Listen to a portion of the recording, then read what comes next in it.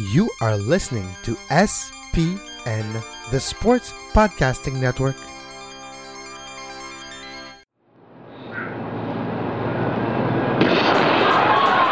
time they do get away. Now it's Donovan Bailey trying to pick up runners. A real big shot. Can he do it again? He hits it, and he does. Remarkable, stunning.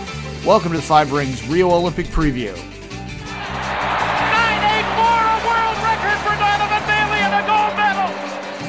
With Dwayne Rollins and Kevin Laramie.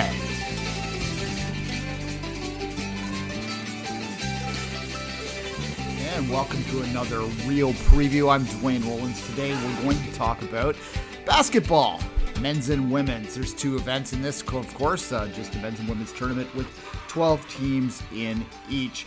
The way this breaks down is basically they had qualifications that were based around the different confederations of the world. This is how most team sports work, but in basketball is no different. You have Oceania, Africa, the Americans, European region, Asian, and a world groups. Basically, the world groups were last chance qualifiers because it's very competitive qualifying in the basketball, probably the second most competitive team sport on the men's side and women's side, I would suspect, around the world, next to soccer, of course.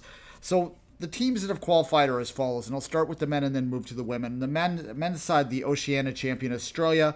They are joined by the African champions Nigeria, the Americans champions of Argentina and Venezuela. And if you're Canadian, you're a little bit going to roll your eyes at Venezuela because, there were a lot of circumstances there that we won't belabor. And sadly, Canada is not involved in this men's side of this. We'll talk about the Canadian women in a minute, though. Anyway, the European qualifiers were Spain and Lithuania. Asia was China. The world group qualifiers, last chance qualifiers, Serbia, Croatia, and France, which beat Canada again. Canada had two chances to qualify for the men's tournament, and, well, didn't quite work out. Oh, well, we'll move past that, though. It should be a very competitive men's tournament. The USA are the world champions are also in, of course, with Brazil. On the women's side of the draw, the Oceania champions are Australia again, African, Senegal. The American champion is, Canada. European, Serbia. The Asian is Japan, and they had 5 world groups, 5 last chance qualifiers on the women's side. The advancers were Belarus, China, France, Spain, and Turkey. So both of these tournaments, as I said, are highly competitive.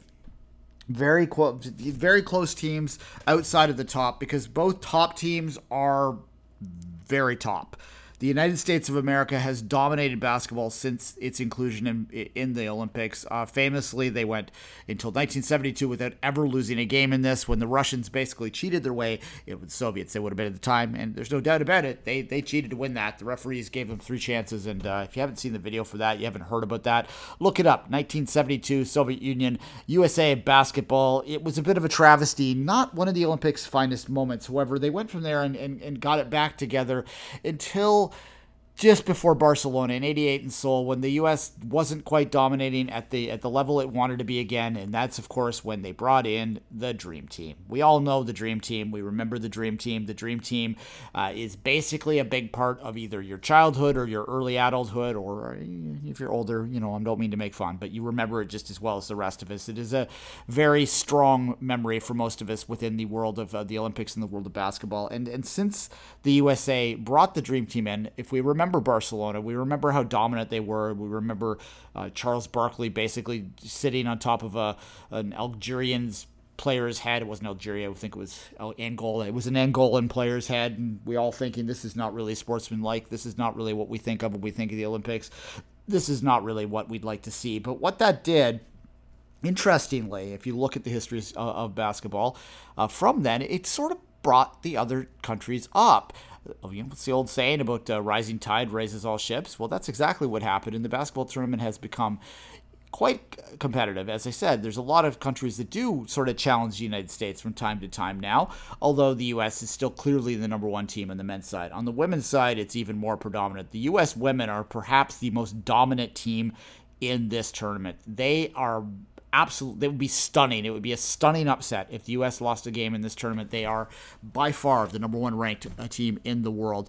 The only time they basically lose is when they send collegians in. When they send their pros in now with the WNBA and other leagues around the world, they're just not really touchable. It's a kind of a competition. It's very much like what the men's was back in the early Dream Team days. They're playing for silver. The Dream Team still exists, but it's on the women's side. I would give, if I want to put a percentage term on this, the U.S. probably has an 85% of chance of winning the men's tournament and a 99% chance of winning the women's. So that's what we're talking about there.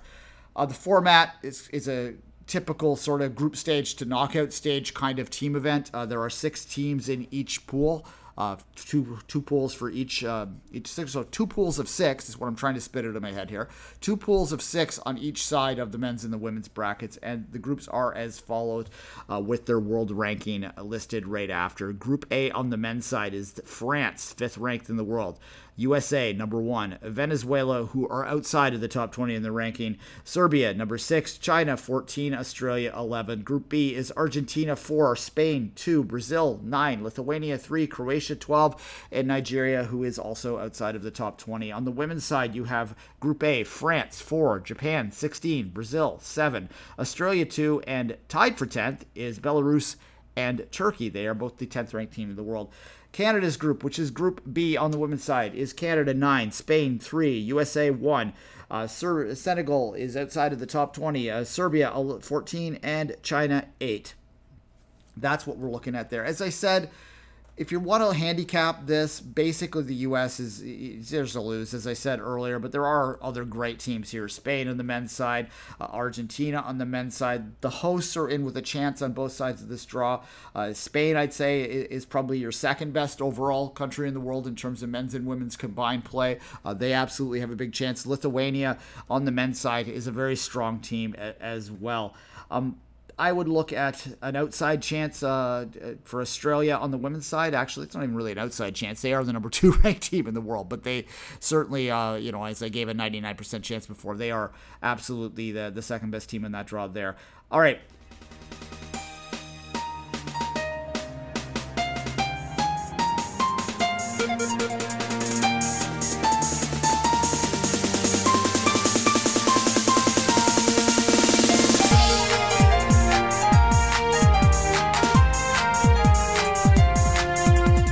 Want to talk about Canada? Let's talk about Canada.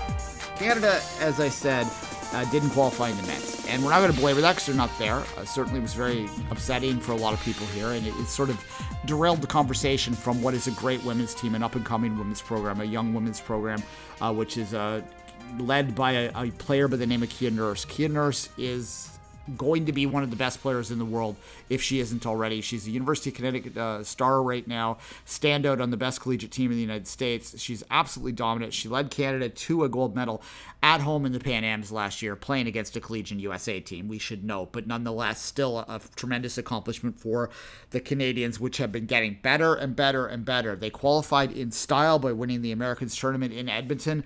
They are, I would say, they're being spun as a medal contender here. I would say that that's probably a little overstated, but not terribly overstated. We're going to talk about another Canadian women's team in a minute, in another preview show down the line, that it is overstated how much they are medal contenders, and they did win a medal in the last time, and you can probably figure out who that is by those hints. But nonetheless, this is not quite to that level. As I said, Nurse is a superstar, is a player that is going to be amongst the world best again, if she's not already. They were highly competitive in the last World Championships in 2014. They've only gotten better. They did finish 5th in that World Championship. I would think that a finish similar to that, a quarterfinal appearance, is absolutely in this team's mix, if not higher, if not even more from that. If you look at their draw, it's not ideal for them. They have 3 teams in the group ranked above them. However, I would suggest that China and even Spain is a reachable win for them. The Spaniards will be probably slightly favored above them. The USA obviously is in their group as well, and that one is kind of a throwaway game, to be blunt. The USA should run the group without much of a problem. So Canada is really playing for second. If they can get for second, they will get on the opposite side of the draw as the USA. Probably would be facing Australia if you look at how things go by chalk in a semifinal matchup if they were to get there. And that would be an ideal matchup for them that would give them obviously an opportunity opportunity to play for bronze, even if they were to lose that match. So that would be what they would be looking to do, and I would give an outside chance of doing that.